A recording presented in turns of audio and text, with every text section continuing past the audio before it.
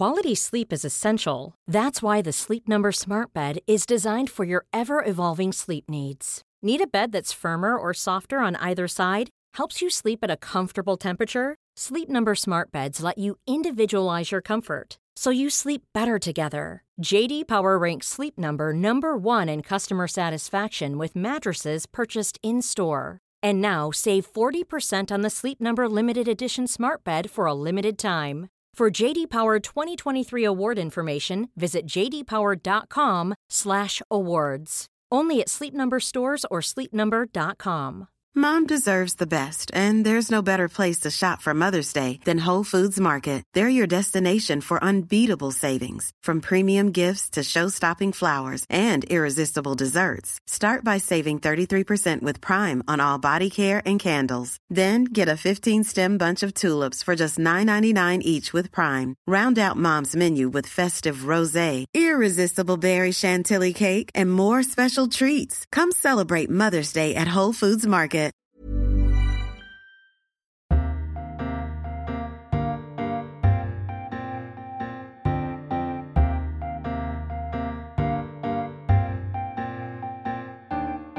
Welcome to the TLS podcast. I'm Thea Lenarduzzi, and throughout August we'll be revisiting our books roundups from previous years to give you a chance to catch up on all that good stuff.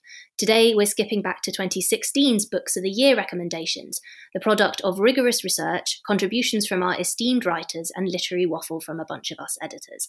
Our then editor Stig Abel began by introducing the concept itself.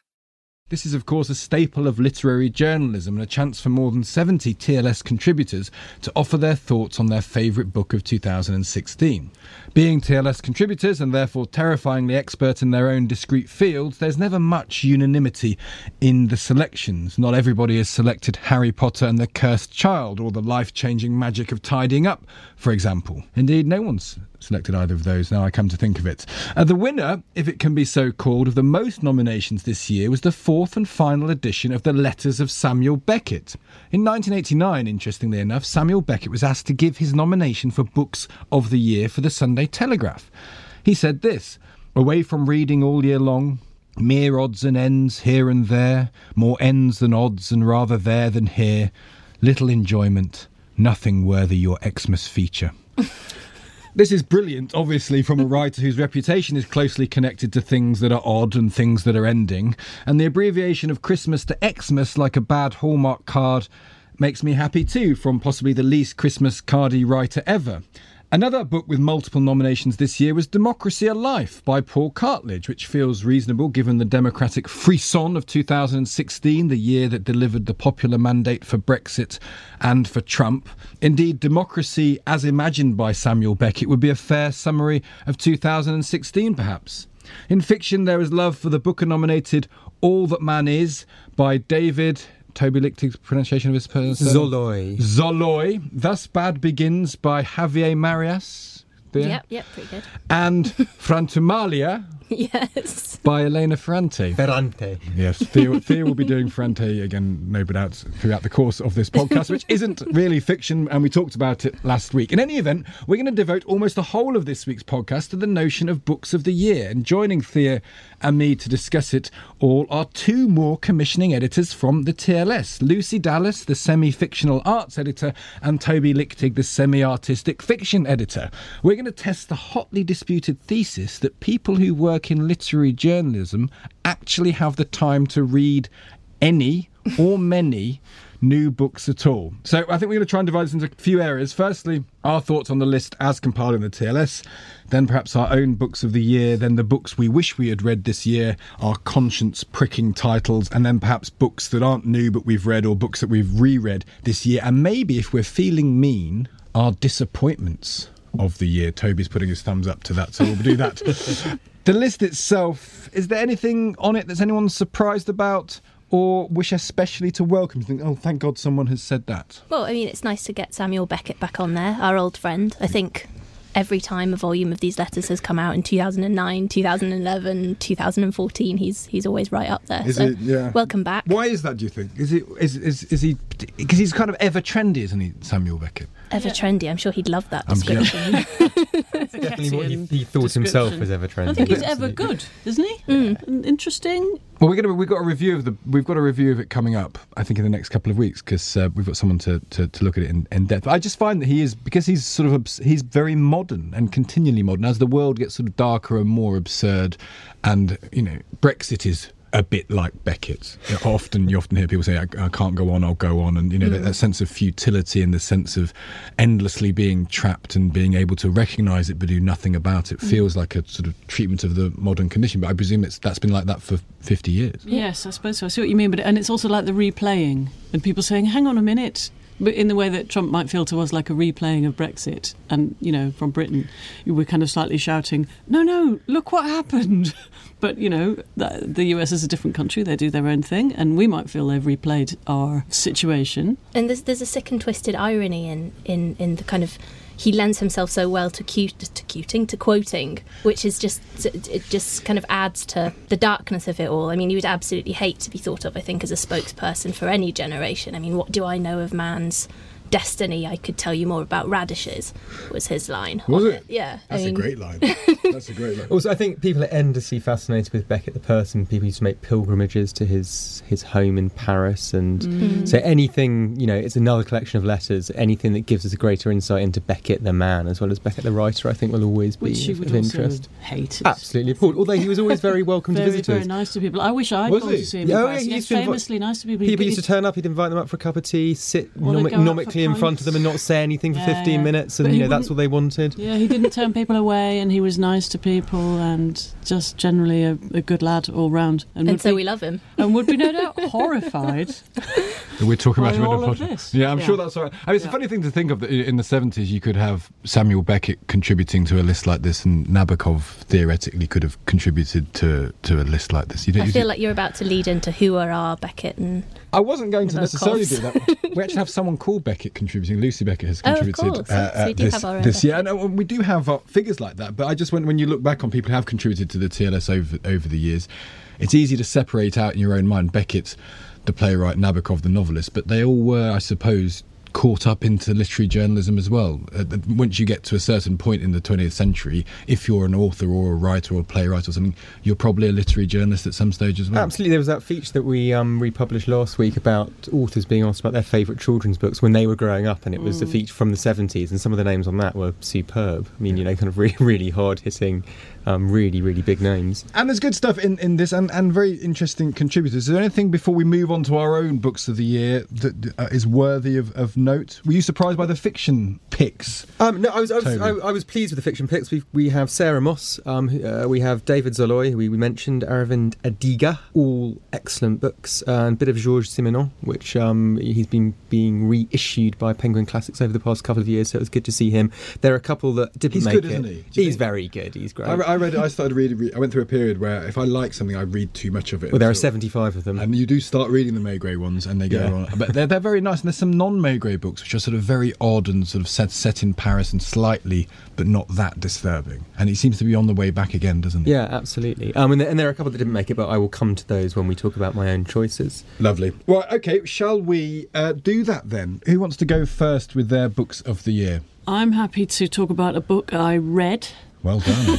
Because, of course, when you said you want to talk about books, I immediately couldn't think of any books at all that I'd read. It's a funny thing, though. I do think that if you spend your whole life reading about books and reading bits of books, which is, of course, all of you do, how much do you read new books, sort of outside of office hours? It's more a question of how much I read old books that I've been meaning to read. That's the thing that I find very difficult to do. So those Victorian classics that I never sort of you're never going to read them now. Well, I hope I will, but the pile gets bigger and I don't necessarily come to them as much as I would like to. You can read them when you retire, except nobody ever retires from the TLS or leaves. So you can just sit at work when you're 80. God, I left, but I came back. Yeah, you came back.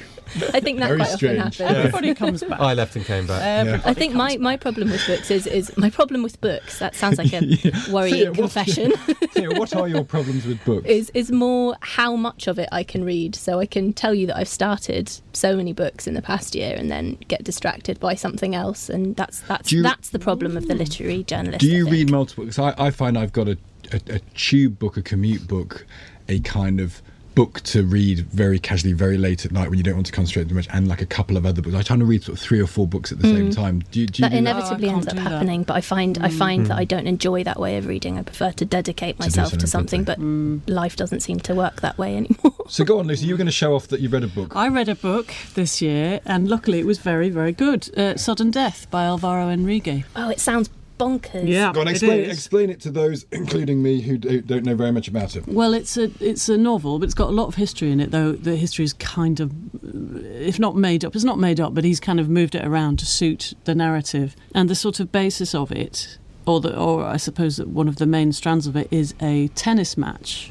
real tennis, as it were, old tennis, between Caravaggio and the Spanish playwright Francisco de Quevedo, which I don't know if it actually happened. Probably they were not. Contemporaries. We just don't know that they. Yes, I think it would be just about possible. Though I think I heard someone say that if it had been a real tennis match, one of them would have been sort of 75 and staggering about, and the other one would have completely. So it's an potentially imagined tennis match between Caravaggio and a Spanish playwright. Sort of, and another one of the plots is about the tennis balls, which I think they're using. One of the tennis balls they're using, or one of the tennis balls that's in the book, is supposed to be stuffed with Anne Boleyn's hair, which is also, and it's supposed to be found at the New York Public Library. I've sort of tried to dig about and find out if this is true. I'm not sure if any of it's true. This sounds Bits amazing. of it, yeah. But it also takes in colonialism and Cortez and the Aztecs. And what it also does, really, it jumps into the present every now and again. Quite beautifully. It's a translation because it was written in Spanish. And he also talks about the translation. He must have rejigged it a bit. And he talks about the fact that it's a translation. He doesn't try and pretend that it was written in English. He speaks English himself. I mean, he's based in New York, I think. So. Yes, he is, but I don't think he did the translation. No, he didn't. I think someone else did it, but he was clearly involved. And there's a bit where you get a letter from his publisher in the book. So I think about the translation, which sounds a bit arch. Yeah, does this join the ranks of that very small list in my mind of postmodern books that are actually worth reading? It doesn't feel at all tricksy. It Really? just feels like really good fun. And the stuff that's like historical fiction is gripping and awful because it's about Cortez and the Aztecs, so it's brutal and kind of violent and serious. And the stuff about the tennis match is absolutely gripping. You want to know who's going to win. And the stuff about the tennis balls, and it's really brilliant. And I haven't read anything like it, certainly for a long time, if ever. And I should just say, Michael Keynes wrote a very good review of it for the TLS, so listeners can look that up. He loved it. Yep. Yeah, I'm going to have to check this out. It's really, really good fun. Okay, who wants to go next? Should we stay in the realm of fiction, Toby? Yeah, why not? Okay, so my fiction choices: Swing Time by Zadie Smith, All That Man Is by David Zoloi, which was shortlisted for the Man Booker, The Tidal Zone by Sarah Moss, which also got mentioned by others, and then, of course, The Lesser Bohemians by Emma McBride, which didn't make it onto the International Books of the Year Toby list. Lichtig is renowned in literary circles, for anyone who doesn't know this, for being a fanboy of Emma McBride. It's a fanboy, just a great admirer of her work. Because we actually, in the TLS course, we carried an extract for it. Explain, Toby, what do you think happened with this? Because were you surprised that it wasn't perhaps as uniformly, gushingly received as her first book? I was a little. It had some positive reviews and it had some negative reviews. I think it is a better novel than her debut. I think it's a more complete novel. The things she does with language is similar, but the actual plotting and the narrative structure is just better and more compelling. So I don't know whether there was a bit of a kind of a kickback, first-time novelist does brilliantly and then everyone wants to have a go at her second time around. It's quite bleak, so I can see why people sort of found the relentlessness of it. It's also stylish in the way that it's very hard, I imagine, to have a weak reaction to it. You're either going to really like it or you're going to... Exactly. I mean, she's doing such interesting things with language that you have to react to it some way, but I don't think anyone else writes like her. No, I actually found that when we extracted it, I started reading it, and because the way it's very stream of consciousness and it's got sort of strange little things like the words up and down in size and the spaces between words increases and decreases, you think it's going to be very difficult to read. It's quite forbidding when you look at it. Absolutely. And then I found after a page at least the rhythm of it was actually pretty clear, and it wasn't as difficult to read as you thought it was going to be. Like all good writers who do new things with language, whether it's Burgess in Clockwork Orange or even someone like Irvine Welsh or whatever, you get into the diction. It might take a couple of pages and then suddenly you're in this new linguistic world, and that's incredibly exciting, and it's very, very hard to do. Easy to parody. So, if you want to take the mick out of her, then you can write a kind of bad parody of it, but it's very, very hard to do well, and she does it very well. And I think we were lucky enough to have that recording of her reading her own work, and that really brings it to life, because it sets a rhythm up for you, and then you know exactly how to continue. She trained as an actress, so she went to drama school. I mean, that was her initial career. So she's good at it. She's a really and the book's about. Is it a book about? It's about a young drama student from Ireland who shacks up with an older man while studying in London. We should point out that you interviewed her for this podcast, yes, that's right, and so people who are interested in the Enid McBride, and this is where you can hear her reading it, as well as Thea says, that exists somewhere in the internet ether to track down. In our feed, precisely, specifically. All right. I was just trying to add a little bit of... You can find it if you look for it in the place you'd expect it to be, yes. And then, very briefly, without wishing to hog things, aside from fiction, my book of the year is not a novel. Oh, yes. My book of the year is The Return by Hisham Attar, who has been mentioned by a couple of our contributors. It is an extraordinary memoir by an extraordinary writer.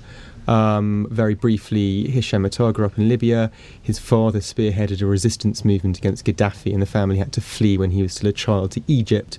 He then studied in the UK, at which point, when he was in his late teens, his father was disappeared from Cairo by Gaddafi, never to be seen again. And then after the revolution in 2011, Hisham goes back to Libya to try to find him, and various uncles come out of prison blinking into the sunlight he hasn't seen for 20 years, but the search for his father goes on, and it is beautifully written, it's beautifully structured. He's primarily a novelist, so it's not just a great story, he can write beautifully, but it really is one of the most effective books I've... And he never finds his dad. Well, I'm not going to give away the ending, okay. but Stig just has. But actually, one of the things that's so brilliant about it is you do get a sense that he's not going to find his father, and yet the way it's structured, it doesn't really matter, because you just keep reading, and it's a story about fatherland, it's a story about fathers, what it's like to live under the shadow of this great man, because Jabal al-Mattar was this incredible, heroic, brave figure, and what it's like to be the son of a man like that, and to sort of become a writer. And it's also about the history of Libya, which is an incredibly fascinating, troubled country. Something of an indictment of the British government for not helping. Oh, absolutely. And there are some wonderful scenes, sort of weird meetings with Saif al-Gaddafi, who's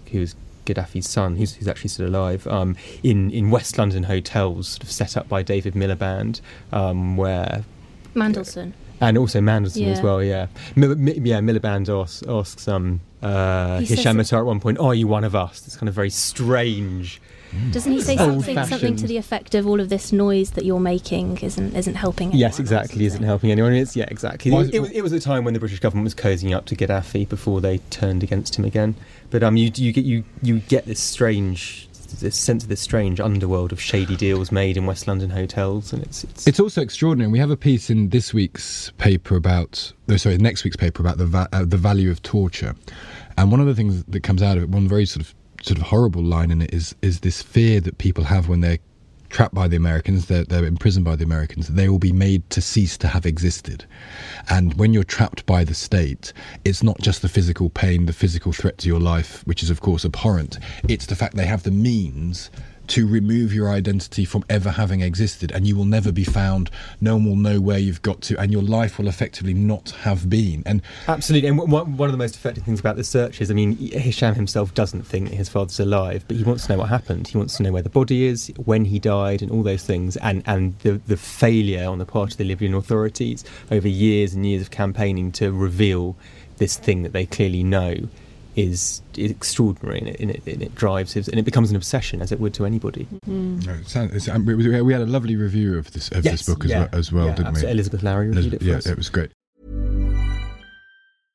This is Paige, the co-host of Giggly Squad, and I want to tell you about a company that I've been loving, Olive & June. Olive & June gives you everything that you need for a salon-quality manicure in one box. And if you break it down, it really comes out to $2 a manicure, which is absolutely insane. It's also so easy to get salon-worthy nails at home with Olive & June. The difference between how your nails used to look when you did them yourself and now with the Mani system is a complete game changer. The best thing about Olive & June, too, is it's a quick dry. Dries in about 1 minute, lasts for 5 days, and full coverage in up to 1 to 2 coats. Visit oliveandjune.com/perfectmani20 for 20% off your first system. That's oliveandjune.com/perfectmani20 for 20% off your first system.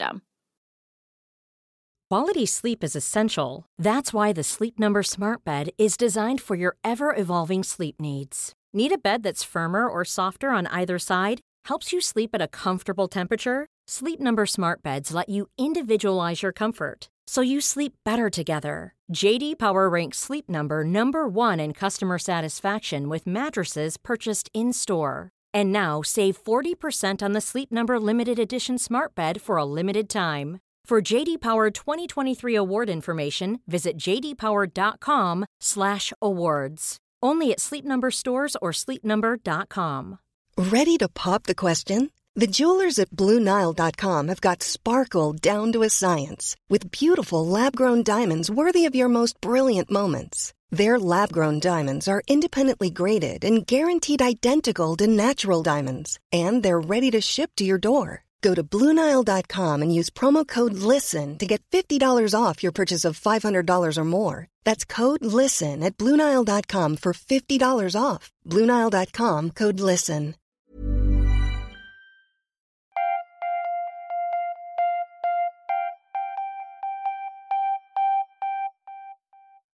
Yeah, do you want to offer your book of the year? Yes, I mean, I'm going to be taking us back to fiction, I think, in my retreat from reality. And I really enjoyed Ottessa Moshfegh's Eileen. Has anyone read that one? No. Tell us about it. Okay, well, let me. So, it's set in 1964 in the run-up to Christmas. Moshfegh is I think she's an American Croatian Iranian. Okay, good. Yeah, that's a good mix. But anyway, so it's set in 1964 in the run-up to Christmas in New England, and the central character, well, it's a protagonist narrator, is Eileen, and she's this very strange character who is racked with shame over her own body and kind of tries to stave off puberty by starving herself, and her father is a retired cop who's having delusions and shooting people left, right and centre. She fantasises in the meantime about a guy who she works with at this young men's detention centre that she works at. She fantasises about this colleague called Randy. So it sounds pretty ridiculous. It sounds like the kind of place where archetypes might go to die, but somehow Moshfegh carries it off, and I think it's so moody and so evocative, and it's very tight and very economical, and some of her descriptions are just brilliant.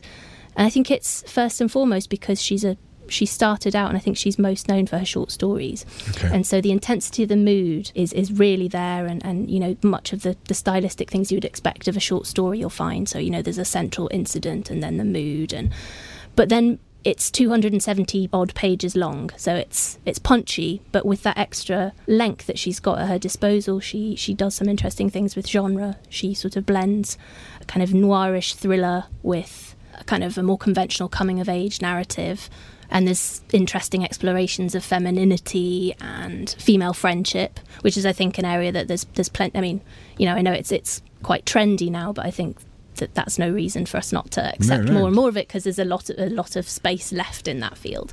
I think it's just very, very interesting, and I think she's a really promising voice. I think promising in part because she seems to show such ease in shifting from one character to the next. If you look on, I think it was the New Yorker published one of her short stories, and she has a collection forthcoming. It's coming out in January. Gwendolyn Riley's going to review it. Oh, excellent. Perfect. Well, yes, I mean, she has this kind of, she seems to favour these quite grotesque, strange characters, and she does that so well. She slips into their voices so well with the ease of someone like, you know, George Saunders or something. A.M. Holmes does that a little bit in short stories. Yeah, and I mean, I think if anything, that sort of is a guarantee of longevity, endless variety, and real what do we think about this? I'm interested in this because what is the state of health of short stories as a medium? Because to me, I'm endlessly dissatisfied by short stories. I always have been. I always think that if a story is strong enough when you read it, you wish it had been turned into a novel. And very often when you read short stories, you can see why they're short stories, because the germ of the idea was born pre-stunted,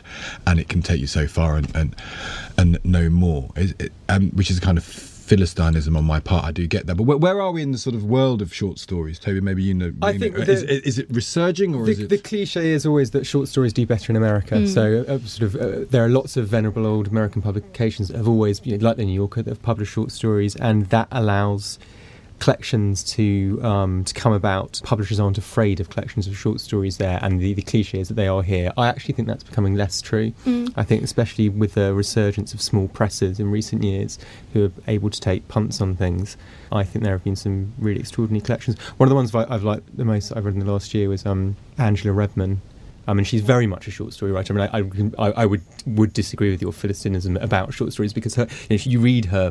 I'm trying to remember what the name is. It's published by And Other Stories. Don't Try This at Home. That's the name of the collection. And you read each one of her very short stories, and you wouldn't want them to be a novel. They're perfectly encapsulated little ideas, and the containment in them is what makes them so wonderful. Just I've read a few novels that I'd much rather they were short stories. So the other way around. That's very true. That's very true. There's that great line of Hemingway where he talks about how the omitted part strengthens the story. It works particularly for short stories. Yeah, the tip of the iceberg. You tell the whole story, and then the omitted part is the thing that actually is speaking to you most profoundly. Which and you do get that with Hemingway. I remember there's that collection of his short stories, the total collection, Every Man Do It, and you do get it with those where you sort of read it and there's nagging bits you can't quite see in your vision, and they're the things that are probably the most disturbing. Well, I should say mine then, which is the opposite of a short story. It's a very long book, which is Barkskins by Annie Proulx. Proulx? Hang on. Proulx. Thea is technically the pronunciation guru of this podcast. Oh, no, I stand down, though, for this one. I thought it was Proulx.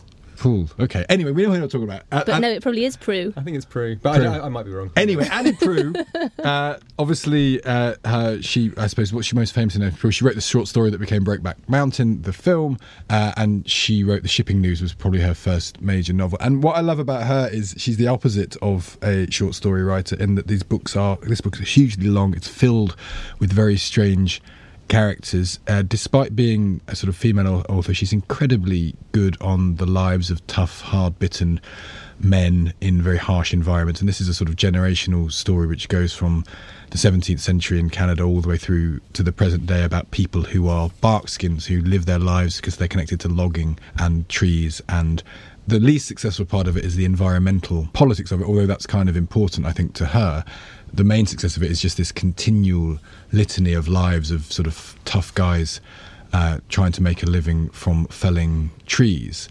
And she has this brilliant thing, which I think is the thing I most like when I read her books, is she just kills people off left, right and centre.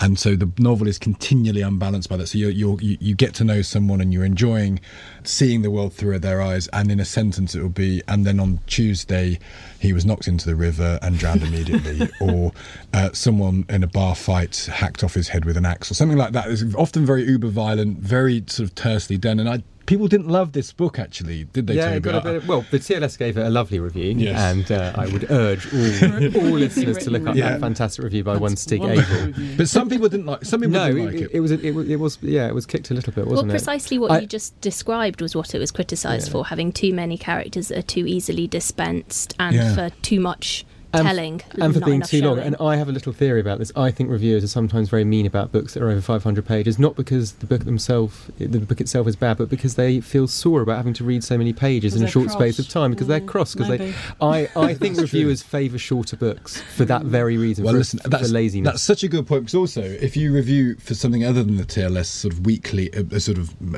broadsheets, you're often given a book. I once reviewed a book for the Sunday Telegraph. It was Roberto Bolaño's 2066. That's a big book. It's like 800. Great book. I'm sorry. You appointed me. Yeah, I know.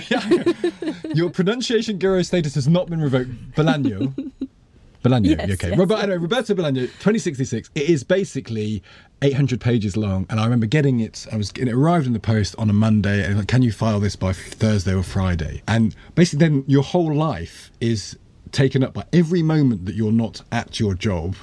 You're reading this book frantically to do it, and do you think, Toby, that people get enough time to read the books properly that they're reviewing? Well, I tend to give my reviews at least 3 weeks. When I review for the publications, I'm sometimes given 10 days, and I always bristle at that, because reviewing in itself is an artificial way of reading something, but it's even more artificial if you, as you say, you have to read it in your every spare moment.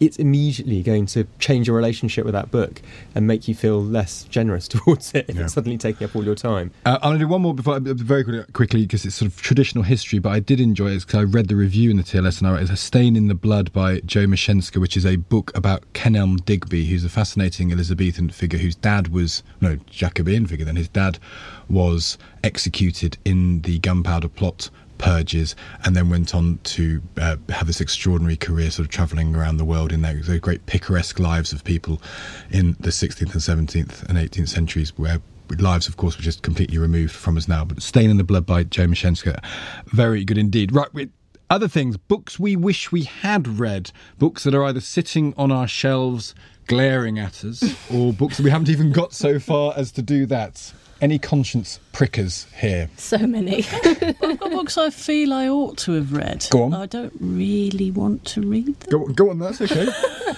I think it's a little on the Philistine side, but I've set the bar low in that respect, so don't worry. I didn't mean the second bit. Yeah.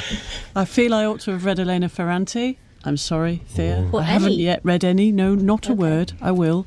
I feel, Toby, I'm sorry for this. I ought to have read Knausgaard. Not a word. This has turned into a confession. I know. Humiliation. So let's say sorry to stick or something. We're very close to playing the David Lodge game of humiliation, which we are not going to play. That's quite a lot of reading then, because we're talking about 4 volumes and 6 volumes. I know. I'm not going to do it, am I? I wish I would like to have read How the French Think by Sudhir Hazari Singh. Oh, who's a great reviewer of ours. Yeah. I would like to read that, and I would like to read that Jonathan Safran Foer. Here I am, which we published an extraordinarily positive review, and Claire Loudon came on the podcast, didn't she, Thea, and was utterly enamoured of that as a book. And again, one of the big books of this year that has split the critics. Well, and yet it was not one of her books of the year.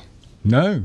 That's interesting. Yeah, she did. She chose Zadie Smith. She chose Zadie Smith. And Soloy, I think. I'd also like to read that book that Hilary Mantel recommends for us, Arboreal, because it sounds nice. That's okay. Well, that's a lot not to go. I'm going to go with the Karl Marx book that Ferdy Mount wrote, very long and brilliant reviews. It's called Karl Marx, Greatness and Illusion. It's by Gareth Stedman Jones. I'm reading a lot about economics at the minute. It's Capital by Thomas Piketty I've just read. A lot of what Marx was saying, even if the conclusions he drew were in many ways, of course, erroneous and indeed dangerous, as the great review that Ferdinand Mount says, the brutality that exists in communism was written into it, hardwired into it by Karl Marx. But it's a lot of the ideas that he's talking about as the capitalist society of the Victorians was growing are now relevant again, because we're living in a society, as Thomas Piketty makes clear, which mirrors the world of Victorian, where inherited wealth is going to become more important, where capitalism rewards the very few rather than the many. And so Marx, as a sort of current thinker, even if you don't agree with the conclusions and certainly not with how they were manifested, becomes relevant again. And in sort of the crisis of capitalism, he's quite a good figure to read. And it seemed like an interesting book, and I have got it. And so that's the one I wish I had read, which I will try and remedy. On an economic theme, my book is Frank Trentman's Empire of Things. Oh, yeah. Which is so big that I have a copy. Yes, it was. I was happy to see that. Sam Leith reviewed it for us in a big piece on luxury. Yeah, I was happy to see it in the books of the year, because I think that this kind of ambition, it's nice to see it rewarded. I have a copy of it at home, and it's so big that it can't leave the house. Because it would hurt your back. I can't get it out the door. Yeah. It's a sort of a 7 centuries long history of consumption, which is a very interesting way of looking at our history rather than productivity buying or stuff whatever. rather than the illness, I should say. Pardon? Buying stuff rather than the illness. Yes. Although I would read a history of consumption. Yes. I think the history of abstract ideas or even concrete ideas is a great area of publishing these days. Definitely. So a history of coughing consumption as well as other consumption I would read as well. It really is. Toby, what for you? I will have read Paul Beatty's Booker Prize-winning novel at some stage, but I haven't yet. Once I give it you back, potentially. Yeah, exactly. I did lend it to you.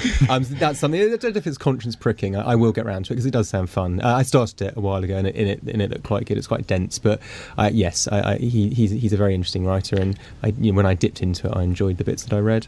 Do any of us feel actually when these prize-winning books happen or Booker nominations happen, do you go and read the books as a result? Do you feel a responsibility to read them? Well, I've just remembered from you having said that now, that one of the other books that is pricking my conscience is a prize-winning book. It won the Strega this year. It's by Edoardo Albinati, and it's called La Scuola Cattolica, the Catholic School. Oh, I've read that. All 1,300 pages of it in Italian. I would have believed that. It's 1,000 pages in Italian. Of course I've read it. Yeah. What was the title again? The Catholic School, I think, in English. Yeah, are you working on the translation of it now? And it's 1,000 pages about... It's 1,300 pages, but it sounds like something I really, really want to read. The reviews have been quite sensational, and it just sounds like a very interesting project. It's basically, in a nutshell, a mix of memoir and Bildungsroman and crime, real crime, that centres on a double murder, almost double murder, that happened in 1974 or 75 in Italy in this school. Sounds brilliant. Yeah, these three guys committed this murder, and the author was at school with them in real life. And so then the whole book expands into this meditation on failure, really, the failure of the criminal justice system to catch these guys and execute justice, the failure of compassion, the failure of understanding, the failures of masculinity and that manifest in violence, and most specifically Italian masculinity. And gosh, what else? It just sounds like that sounds enough. It sounds a little bit to me like the Graham Ray Burnett novel that was shortlisted for the Booker, His Bloody Murder, which also kind of blends a real life murder. This is in the Scottish crofting community in the late 19th century with fiction and investigates very similar themes. That sounds interesting. Well, talking of failure, we should do our disappointing books of the year. Now, Toby is a bit of a hatchet man, as we know, and has been sharpening said hatchet. And when I said we might do disappointments, his eyes lit up. I've got a disappointment, which has given me an awful lot of pleasure, which we'll get to. But go on, what is your disappointment? I think amongst all the disappointments, there's one that really stands out. We're not talking disappointments. This is still in the book. Just books. Sorry. Oh, well, in which case, my choice for this is, without a shadow of a doubt, Home and Away, The Beautiful Game by Karl Ove Knausgaard. And I'm a Knausgaard fan. And Fredrik Ekelund. This is a collection of the two writers' letters to each other during the World Cup of 2014. It was also a publishing stunt. They were put up to it by a publisher who thought it would be a good idea. It's 400 pages of unbelievably self-indulgent nonsense. I've just written down a couple of lines to give you a little flavour of it. This is Karl Ove Knausgaard. This is banal and I don't know while I'm writing it, but as I said, I'm a little drunk, very tired and beyond self-criticism. What is a World Cup really? One big theatre of dreams. Ekelund replies to Karl Ove, football, Karl Ove, Jesus, it can really mess with your emotions. 400 pages of that, it is extraordinary. Did everybody say it was a game of two halves? They might just want to... And I was as sick as a parrot. They each reply to the other's letters with a kind of paragraph saying, oh, how wonderful to have received your last letter, it's full of such wisdom. They're incredibly sycophantic to each other, and the whole thing is a complete farce. Well, I'm going to trump, as it were, that farce, because it's a book that sat on the desk, which I picked up continually and read continually. It's Foams by Peter Sloterdijk. And anyone who obviously works at the TS knows me doing this, picks it up and starts reading it out. Very difficult to do any work, actually, because mostly you're reading bits from Foams. So this is what the blurb says about it. It completes Peter Sloterdijk's celebrated Spheres trilogy, his 2,500-page grand narrative retelling of the history of humanity as related through the anthropological concept of the sphere. And in this final volume, Sloterdijk's plural spherology moves from the historical perspective on humanity of the preceding two volumes into a philosophical theory of our contemporary era, offering, this is important, a view of life through a multifocal lens. If Bubbles, his famous first book, was Sloterdijk's phenomenology of intimacy, and Globes his phenomenology of globalisation, Foams could be described as his phenomenology of spatial plurality, how the bubbles that we form in our duality bind together to form what sociological tradition calls society. Foams is an exploration of capsules, islands and hot houses that leads to the discovery of the Foam City. I don't understand what your problem is, Dick. And what I discovered about this, I talked to Tim Crane, who's our philosophy editor. I said, is this a joke? It's vast, this book. I said, is this a joke? And he said when he first became philosophy editor at TLS, he was given that to commission, and he commissioned it and the review came in, and then he read it himself, and then we've never reviewed since the subsequent ones. But this Peter Sloterdijk is a major philosophical figure in Germany. He has his own TV show.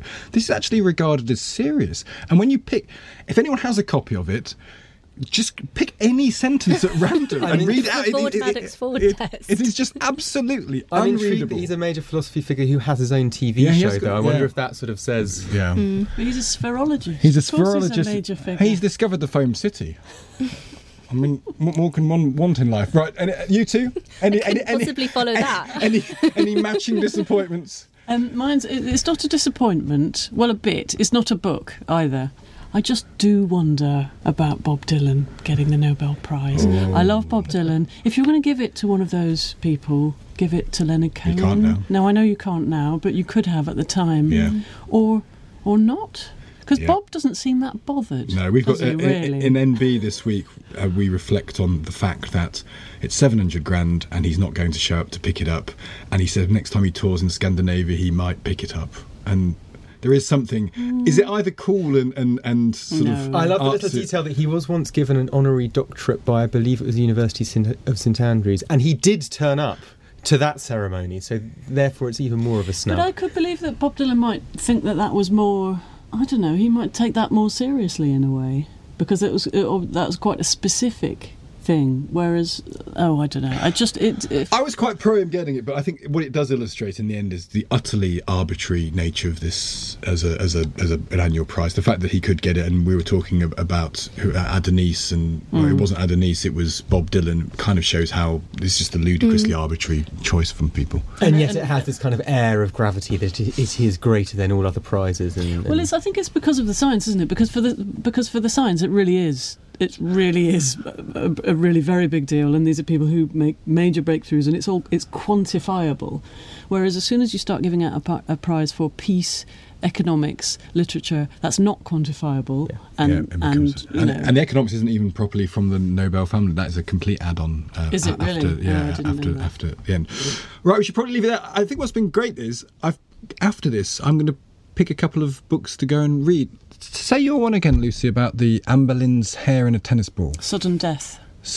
Yeah, really, really good. And the Catholic. The Catholics will, unless you can learn Italian very quickly. Who's to say I don't speak? Yet. Oh God! You can read it in Italian. I wonder if someone is translating it. I don't know how I would even begin to find out. Someone should translate. Anyway, there's some great books. I hope people have got books that they might go and buy or give for Christmas as well. That's almost all we have time for this week. Before we listen to the Addington Symonds poem, very much thank you to Thea, to Toby and to Lucy, I think, for impressing us all with the depth and range of their reading. Against all odds, actually. Against all odds is nice, thanks. Yeah, thank you for